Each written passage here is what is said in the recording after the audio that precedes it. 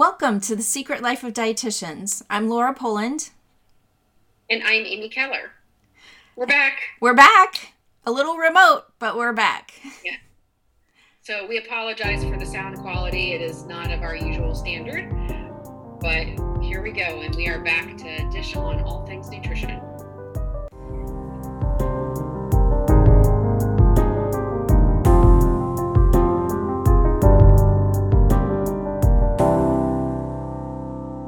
Well, it is great to see you. Yeah. I guess see you is literal, I guess. Because there you are on my Zoom screen. Yeah, I know.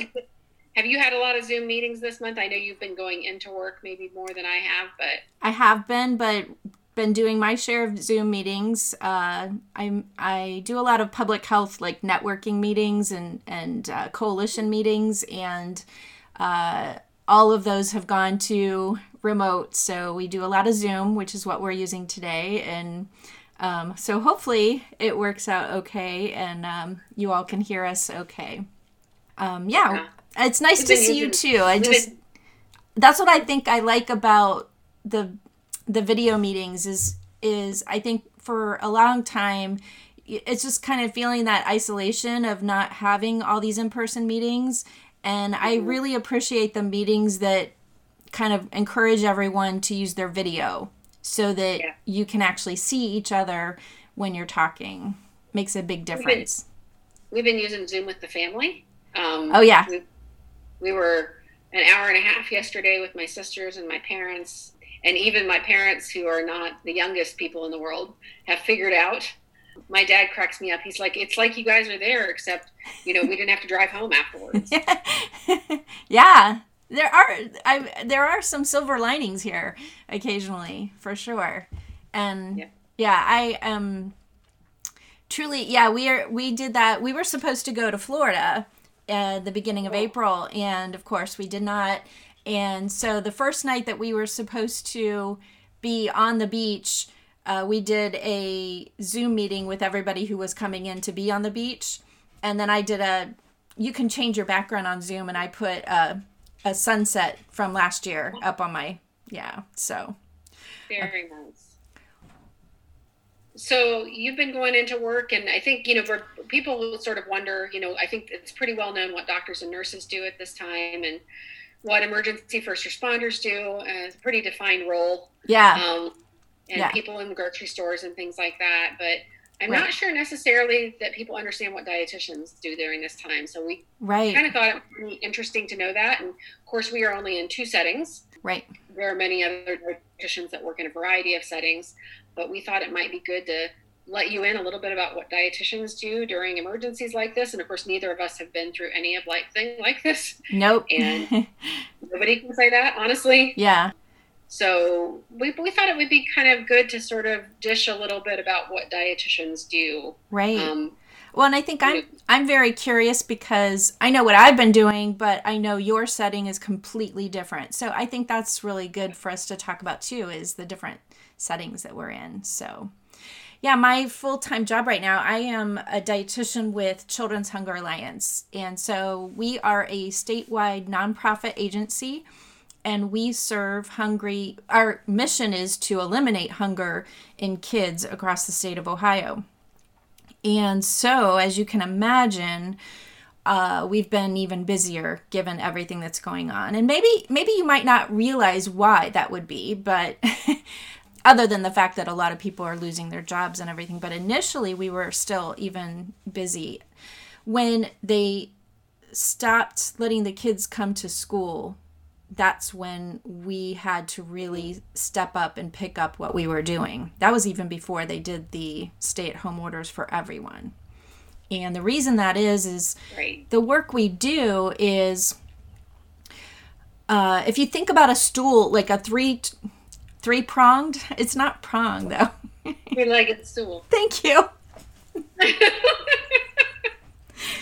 Thank you. If you think of a 3-legged stool, when we're feeding kids, we are feeding kids through a national program called CACFP, which is Child and Adult Food Program. And that program allows schools to feed kids who meet certain thresholds of income in their families so that they can receive free and reduced meals while they're at school. So that's one part of the stool. The other part is SNAP money. So families receive money to help. Those families that are in need also receive money to help them with their meals for the month. That money does not go very far. Even with the kids in school, getting free meals at school, the parents usually run out of money before the end of the month with SNAP. So the third leg of the stool is food banks. And so I imagine everybody is hearing a lot about food banks and kids who are hungry, families who are hungry, and a lot of that, it just all ties together.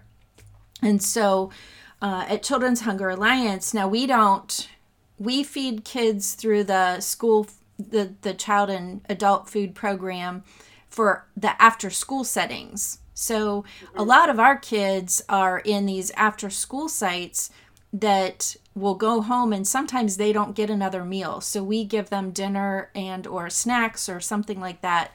And sometimes that's the last meal they get until they get back to school the next day.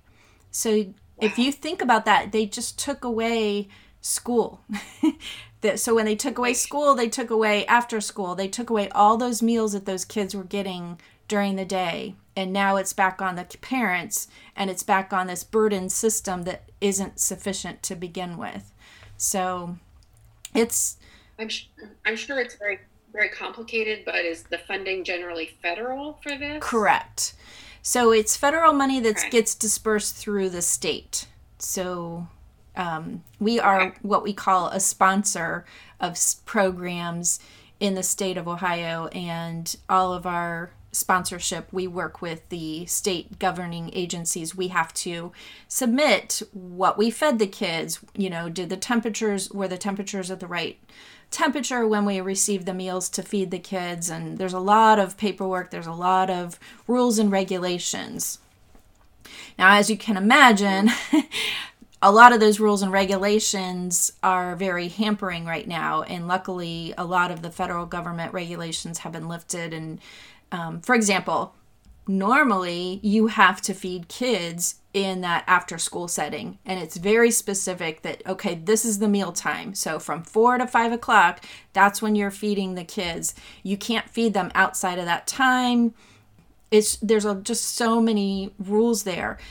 So we've been allowed during this time to use a summer feeding site type thing. So it's not...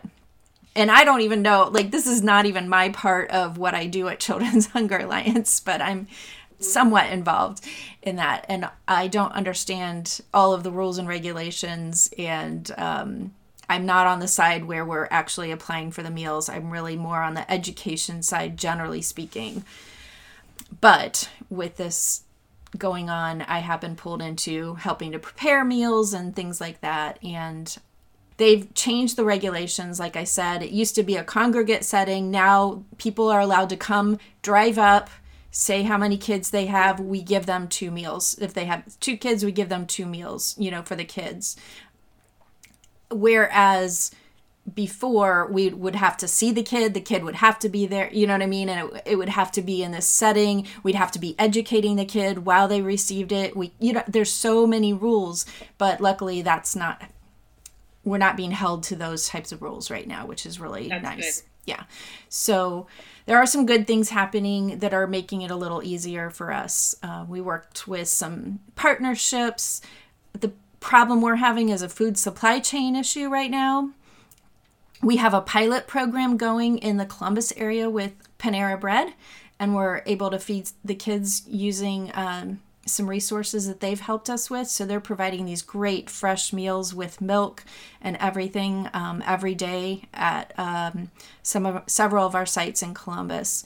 And that's helped a lot because otherwise we have been using our shelf-stable meals. So when this first hit, we were scrambling across the state to get all the meals that we had in stock in all these after school sites and then pick them up and take them back so that we could be giving them out at these other sites, because all the after school sites are shut down. And so it was a logistic thing. And once we went through all those meals, though, we're having supply chain issues getting proteins or, shelf-stable milk, believe it or not. So it's just having to, and then sometimes FEMA has been coming in and taking some of those supplies too from a national standpoint. Just like you hear them taking away that PPE for medical staff, they're coming in, and when we got shipments coming in and we think we're going to get a shipment and a delivery, all of a sudden it's gone. So same thing is happening with food. So we've been having to prepare these lunches and these shelf-stable meals ourselves in our Central Ohio office. So for several weeks, we were busy constantly creating meals, and now we're kind of like, when we get the components in, then we're packing meals. And so far we've caught up and we're able to meet the needs right now. But so anyway, it's been interesting. And from a dietitian standpoint, How many kids are you feeding on an average, like, weekday? When we first started, I know we had 62 sites, and we were expecting maybe 20 kids at each site. Those numbers have exploded. At one of our sites that were there for 3 hours, we do have on Friday we had over 500 kids that we served. And luckily on the weekends, we're able to give them meals for the weekend too. So on Fridays, we're giving them like 2 meals and a bunch of shelf-stable meals so that they can last through the weekend. So when we have that, that's what we've been doing. So there have been a couple weekends where we didn't have the food, so we could only give them the 1 meal on Friday. And so, the demand is pretty high. I know we have, if anybody's interested, if you go to children'shungeralliance.org and click on the homepage, there's a thing that'll take you to our COVID updates, and we have a map that has all the locations that we're serving kids throughout Ohio. So if anybody knows anyone who's in need, they can go to that map and see where the meals are being distributed for the kids. Are meals distributed primarily by staff, or are there volunteer opportunities for people, or how does that work? Yeah, so primarily the sites that we work with are staffing it. In the Central Ohio area, though, we do have 3 sites. So we just recently, in the last couple weeks, we're also working with Columbus City Schools. And so the Columbus City Schools was already giving out meals, and now they've been given permission to also give them a shelf-stable meal as well. So they can have an extra meal then now at those Columbus City School sites. And then we have other sites kind of filling in the gap where we know there's a higher need and there's not really a local Columbus City School close by. So we've been staffing those sites and doing those ourselves, which and so usually, like I said, we're just kind of a sponsor of the sites, and that's usually how it works. But in these particular sites, we have 4 sites in Columbus where our staff is going out and distributing the meals ourselves. So I've been doing a hybrid of being in the office and then being at home working and doing my normal work, and then going in and doing packing the lunches and things like that. So, yeah, I can imagine that that's only going to grow, unfortunately. I don't see an end in sight for this, for sure. So we'll see, what happens and how that transitions. We're still waiting to hear whether or not we'll be able to do summer sites at all. It sounds like if we do have summer camps going on, I imagine the class sizes are going to be very, very limited. So I don't think that that's going to be available for everyone. So I think the need will continue at least through the summer, and then I don't know what's going to happen in the fall. My husband is a teacher, and I appreciate the stress that he's gone through with, transitioning things online and those types of things. I think that we don't give schools enough credit for what they do for kids for lifestyle things as well. Yeah. Whether that's food or services that kids receive through the public schools. Yeah. We think, it's just making sure they can do their math at home. That's only just a small fraction of what schools really, pun intended, what schools really do for our kids. Yeah. And I think that it's the social, right. The social emotional side is really important for our kids too. Right. And so, yeah. And if they aren't eating, the least of their concerns is their language arts homework. Exactly. And I know that some schools, and I'm sure every school deals with this to some degree, kids who are, and maybe we're fortunate in parts of Ohio where internet is plentiful, can afford Chromebooks to send home with kids and things like that. But I certainly know that's not the case everywhere. Yeah. But if a kid is not able to eat breakfast or lunch, again, the least of my concerns is whether they're keeping up in math. It just is. Yeah. They're keeping up in life at that point. For sure. And it's a completely unfair situation because certainly, of course, they did nothing to cause this. Right. Yeah. It's very unfortunate, and it's just a problem that I'm not sure how long it's going to last and what we're going to do. We are getting creative. My dietitian team is getting really creative.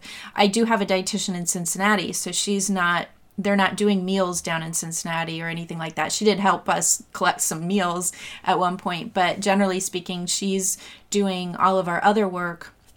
And a lot of our work could transition to remotely. So we do visits with in-home family child care providers to help them become what we call an Ohio Healthy program. And so we work with Ohio Healthy programs, and we work with people across the state. And we've been given permission, instead of face-to-face interviews and technical assistant visits, we can do that via remotely. So we've been doing that, and she's continuing that work. And so, but we've also gotten requests to pivot, like you said, the schools are doing. And so program that we do, it's called CATCH, Coordinated Approach to Child Health. And we go on site and we do classes and activities with the kids. And we got challenged and asked from an organization who was doing remote work with their kids still, could we do a group class and do it online? So they wanted a 10-minute video created with the content. So all the kids watch that 10-minute video, and then they get online and do a class with our dietitian. So, I think we're all just getting creative and figuring ways to get around this and using the technology, and I think there are some positives here and there every once in a while that we can find too, and make things work. But yeah, there's a lot to consider with the kids being at home and being able to participate in that type of thing too. So, right. Yeah. So, and I know that, as dietitians, we're all about, the balance and things like that. And sometimes I think it's just more important that kids eat. Exactly. Yeah. Yeah. We have an organization here in Marysville that collects food to send home in backpacks, and I love this program. We donate to it regularly. But, I think, I'm buying Pop-Tarts or I'm buying Easy Mac, but I'm like, what is food? It's, sometimes it's calories. That's all we need to do is get them some food. And while we are trying to make the meals balanced and the best we can, we have been having some give and take. That's something that some people don't understand about the CACFP rules around the meals and what you can and can't serve, is some of those Pop-Tarts and some of those things that if they're purchased for the CACFP program, they actually have to meet certain standards. So they're fortified and they have vitamins and minerals in them. Right. So we do try to get the most bang for our buck for these shelf-stable meals. So even though they're shelf-stable meals does not mean that they're not balanced. And in fact, I was doing some nutrition analysis of our shelf-stable meals versus our hot meals. And nutritionally, they are very similar because they have to be. And so, major difference, believe it or not, my hot meals, I was really surprised to learn it was higher in sodium than that. I can't either.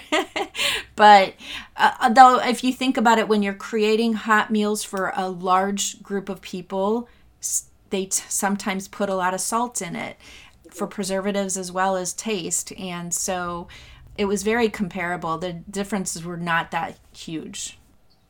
So when you say shelf-stable meal, can you give me an example of something? I mean, I kind of have an idea in my head of what that would look like. But... Yeah. So I think right now what we're packing is a shelf-stable milk, shelf-stable fruit. So a juice, a can, a container of fruit packed in juice, and like some sort of whole grain cracker or something. So we've been doing a lot of graham crackers. That's all I packed for a long period of time. We mixed it up a little bit. I think they have different varieties. They have like pizza crackers and different kinds that are out there. And then we have like a wow butter instead of peanut butter. And a lot of times that requires us to have some other protein source with it. So we had ordered meat sticks, but they didn't come in. So we've got some sunflower kernels, there's some chickpeas and things like that we're trying to get to fill that in.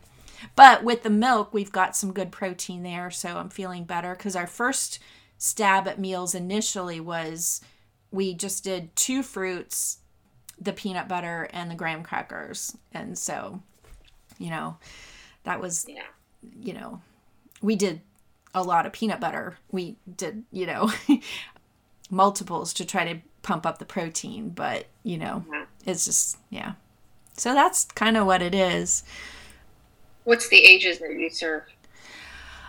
We will serve any age. So if they come to the site, we'll serve any kids up to 18.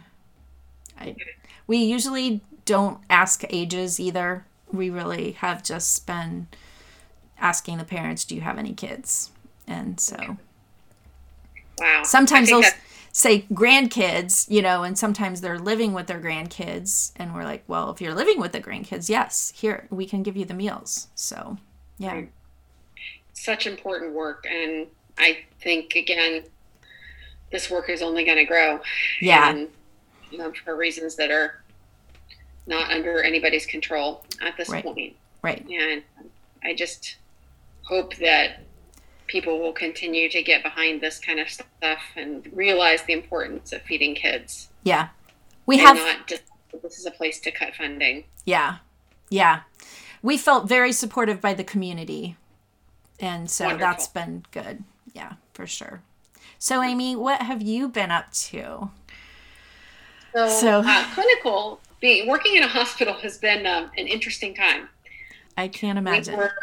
We were alerted to COVID in mid-March, early March, that this was coming. And so I started getting my ducks in a row pretty quickly, because I was reading about COVID and some of the clinical things that I expected that were coming scared the crap out of me, honestly. I mean, yeah. And I began to read about experiences of dietitians in Italy. Yes. And in the UK. And there were some really concerning scenarios that were going through my head of how would we handle it. And to be fair, I'm in a really small hospital with limited, we have ICU beds. We don't have a lot of them. We have, a few, but we have, a limited acuity of patients. Typically patients that are really, really sick and ventilated don't stay at our hospital. They get transferred to a bigger facility. And the word became that, we might need to prepare for those patients to stay with us. Yeah. And these were patients that in many situations I had never seen, would be preparing to see patients as sick as I had ever seen, maybe since my internship which was at a large hospital. But I've worked in small hospitals now for so many years that I don't really remember working with those types of patients. Right. What I would do. I don't know if a lot of people know, like, the dietitians were even part of that hospital setting and what the role is for dietitians. Maybe you can talk about like what your role is just in general too. So a couple of things that I had researched about COVID was the nutritional consequences of getting this disease, dealing with kind of that ICU setting, and then recovery from the disease. And this is what I'm starting to read about now. Okay. Is ICU, these recovering patients that after they get out of the ICU and either are transferred to a facility or go home, what are their nutritional needs? But generally, as a dietitian, my job is to assess where there might be nutritional issues in terms of if they're on a ventilator, they're certainly not eating by mouth. And so now we need to feed them what we call enterally, or tube feeding, I guess is the best way for a lay person to think about it. Mm-hmm. So we have certain formulas that we use that are nutritionally complete, have all the vitamins and minerals, all the calories and protein and fat that you would need, mm-hmm. but it's fed through a tube. And again, nobody likes to think about this stuff, right? But this is how you feed a patient on a ventilator. Yeah, because they can't eat, right? But what's fascinating to me about COVID is outside of those ventilated patients, there are nutritional consequences due to the loss of taste and smell. Yes. And this is a big thing for dietitians, in my opinion. Yeah. Because how much of your food enjoyment, frankly, comes from taste and smell. Right. And so when people have no impaired taste and smell, which is now becoming, from what I understand, a major sign of COVID. Wow. It's like considered a sign. If you don't have other signs, but you have a loss of taste and smell, even if you don't have a fever, you might want to be concerned that you have this. Right. That this is a real barrier to getting nutrition into these patients because food is no longer enjoyable. Right. Things don't taste. I've been reading case reports of, say, I've been trying to eat eggs and it tastes like garbage. And, again, eggs don't taste like garbage. So I really think the loss of taste and smell is a big concern for the patients that are able to eat. Now, I'd heard about that. How long does that loss of taste and smell go away? I've heard some people that I know that think they had it. They said they lost that taste for about 5 days. But are you finding... I'm hearing days to weeks. Wow. And yeah, what I have read now is that, they kind of threw this around as a possible symptom early on, but maybe it's some other stuff. And now it looks like it is a predominant symptom in many people, particularly people who have more mild cases. Uh-huh. That if you are a pretty healthy person, you lose your taste and smell for no reason at all, you don't have something else going on, that you might want to be concerned. Right. That you have, even in the absence of other, pretty significant symptoms. That's what I've heard. You can have just that. Right. So that's kind of what I'm, from a dietitian's perspective. So like I said, I began to research what's going on in other countries. The other thing to remember is that COVID is new to everyone, right, including dietitians. So I feel like I'm getting new information every single day about medical consequences, nutritional consequences. There is a webinar running, it seems, every day from some organization that's giving me more information. Mm-hmm. It does seem to me that the guidelines have changed every day in terms of, okay, we're talking about how much protein does somebody need? How many calories do they need? What if they're overweight? What do we do then? How do we adjust for the ventilator? How do we adjust for the sedatives? That it just feels like it's information overload. Right. Yeah. So I'm trying to keep up on that stuff. So, even though we've been pretty fortunate in our county that we have not seen, and frankly fortunate in Ohio, and I think we have to give credit to our public officials. I know nobody right now, but I do, because I feel like they have not only flattened the curve, they squashed the curve. Yeah. And they have kept hospitals from being completely overrun and unprepared and looking like New York City. Right. Because absolutely. I feel very strongly that Cleveland or Columbus could have looked like New York City. Yeah, absolutely. Yeah. And it would have been ugly. So I feel like very strongly but I still feel like I'm going to end up having to deal with patients on the long haul here. Because even if those patients, even if we don't end up with, all of our ICU beds full at some point, we're going to continue to see these patients on a rolling basis until there's some type of treatment or vaccine. Yep. And so I'm going to continue to need to be prepared. Yeah. And so, this is something that, again, I have colleagues that are in New York City. I have colleagues that I've joined several Facebook groups for dietitians for this condition. Good. And good. Reading some of those stories. I mean, again, like I said, for about the first week of this, I had serious stress. Yeah. Of nightmares of thinking, how am I going to handle this when this hits us? Right. Am I ready? Do I know what I'm doing? I began to develop guidelines for our office of what we were going to do with our patients. Yep. And here's the standards we are going to use. I've laminated them for you. This is what we're going to do when this happens. Yeah. So even to just secure equipment, tube feeds don't run on their own. They run on tubes. Right. Do we have enough of those? If you don't have a pump, what are you supposed to do then? Do you have enough formula? Are there back orders now of this formula that you're going to be using? Is it a formula you don't normally use? We use a certain type of formula in most of our ICU, our tube-fed patients. Well, that one's not going to fly with COVID patients. So we have to come up with a different formula that we would use with those because they're critically ill. All kinds of different things that occur. Patients that have COVID that are very sick often do better breathing when they're on their bellies. And I've never fed a patient that position. Yeah. So I don't know how to do that. So that is something that, I'm taking experiences from other colleagues to enrich my own practice and say, okay, if I end up, I hope not, if I end up having to do this, I need to know how it can be done or how other facilities have done it. So then I can do my own facility. Yeah. Again, the crazy part is just such a learning curve because,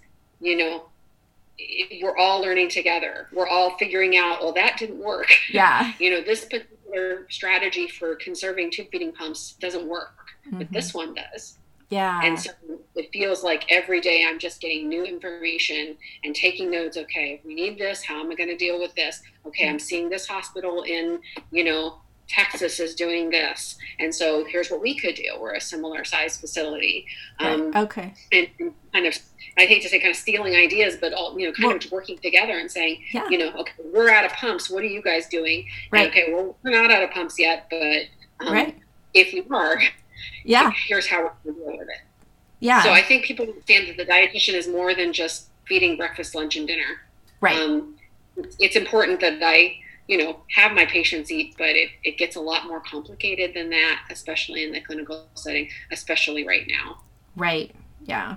Yeah. I would have to totally get myself up to date on a lot of things. And I mean, not that I think a lot of dietitians are doing that. I hear so many, I've said it several times. I just heard you saying it, just things change every hour. You know what I mean? There are things that just a lot of moving parts and a lot of moving pieces. And the same thing is true, I think, in a lot of different situations. And it's just, it can be overwhelming to keep up, but it sounds like you're hanging in there, which is good. And like you said, it's our government in Ohio has done a really good job of flattening the curve and squashing the curve. And hopefully we can continue to see that.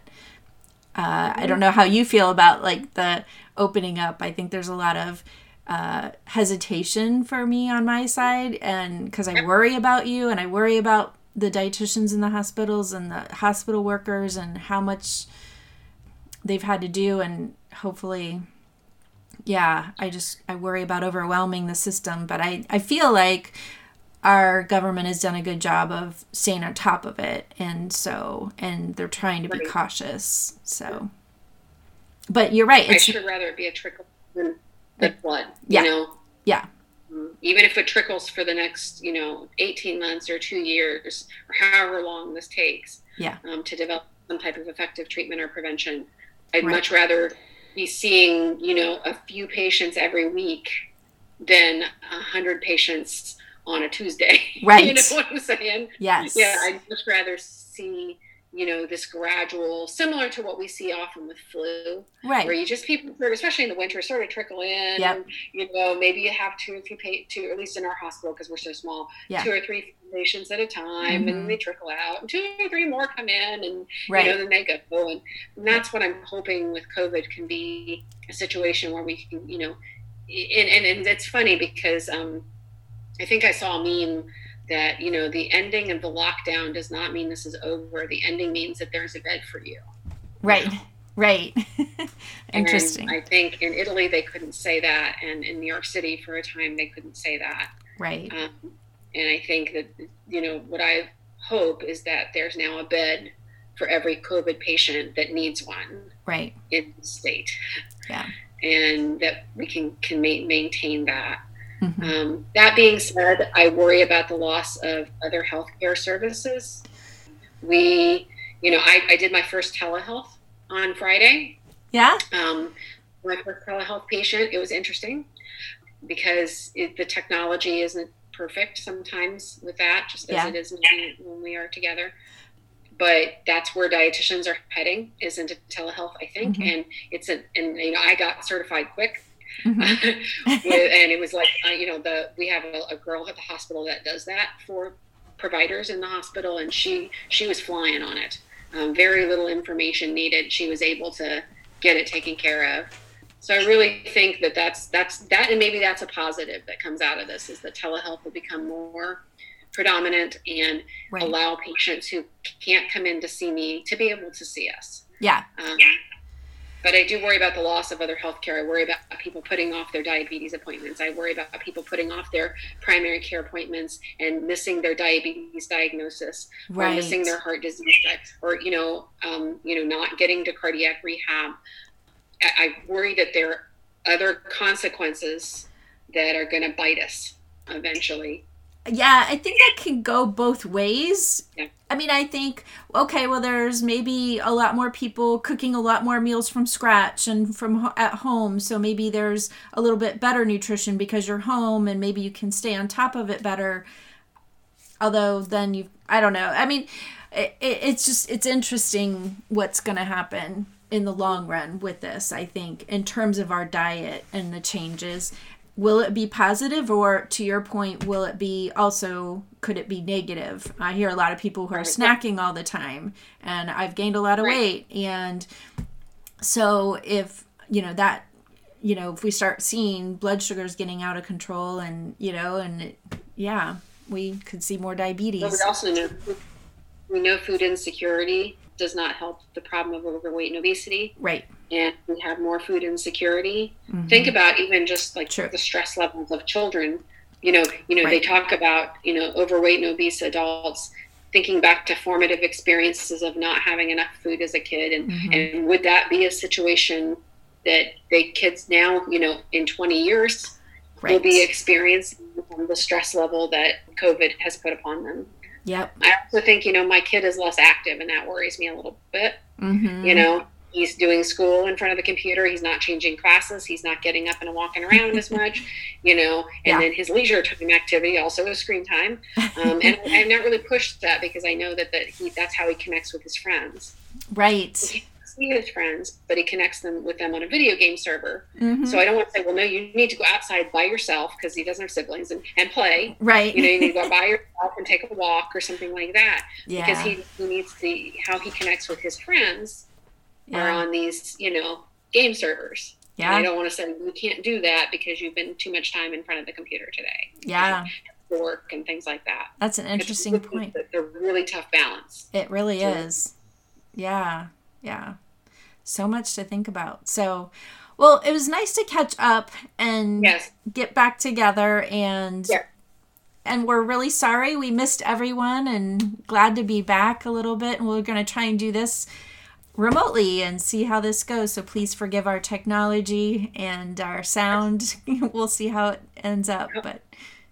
And hopefully we'll be back to be physically together as soon as it's safe to do so. So we do like your show ideas. We still have our website going, so if you have ideas, we'd love to hear them. dish@secretliferd.com. You can visit us on Instagram at The Secret Life Dietitians. You can also check us out on Twitter at @TDietitians. And we look forward to seeing you next time wherever you get your podcasts.